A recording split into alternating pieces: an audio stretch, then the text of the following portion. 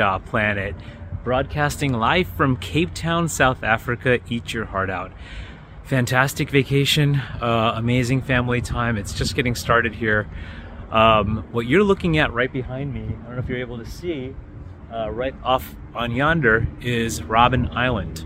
So, when you come on vacation, it's about spending time with family. It's about spending time with just nature. It's about getting to know you, getting a break from the normal, and that's all well and good. And we're getting some of that. I mean, I saw things that we learn about in school, like the southern tip of Africa, the Cape of Good Hope and the Cape of Seas.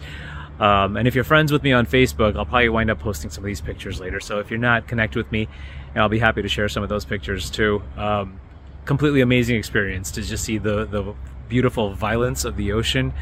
But getting back to Robben Island, why is Robben Island relevant? It's where Nelson Mandela was imprisoned. And there's things you learn about when you watch Nelson Mandela, or when you're growing up and you hear about everything that he went through. Imprisoned for 27 years. 27 years. And it's not like he didn't murder somebody. He didn't knock off a liquor store. But when he came out, he had lost 27 years of his life, and he still had forgiveness there in his mind and in his heart. And I think there's a lot to be learned from and I'll be honest with you, I'm still unpacking a lot of it too. But, I do a lot of talking about legacy, and I talk about living a life of purpose. And obviously I use financial means and legal means and tax means to make things happen. But just sitting here, waking up and in the morning, and the first sight you see is this amazing city, but specifically Robben Island, and thinking of Mr. Mandela, and then thinking of everything that this country has gone through.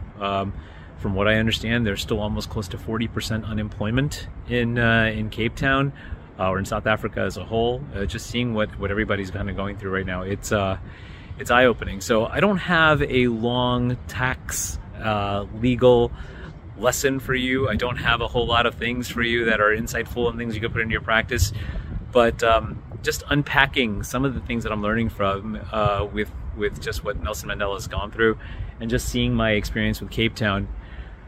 This concept of forgiveness for yourself, forgiveness for others, and giving up hope for a better past, and being able to process what you're going through and actually turn it into something that's impactful.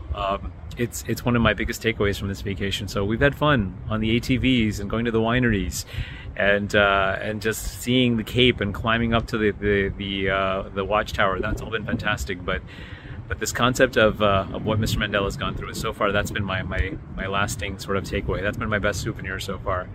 Don't be surprised if you see me again broadcast from here. But until then, stay safe, stay well, and I'll see you back stateside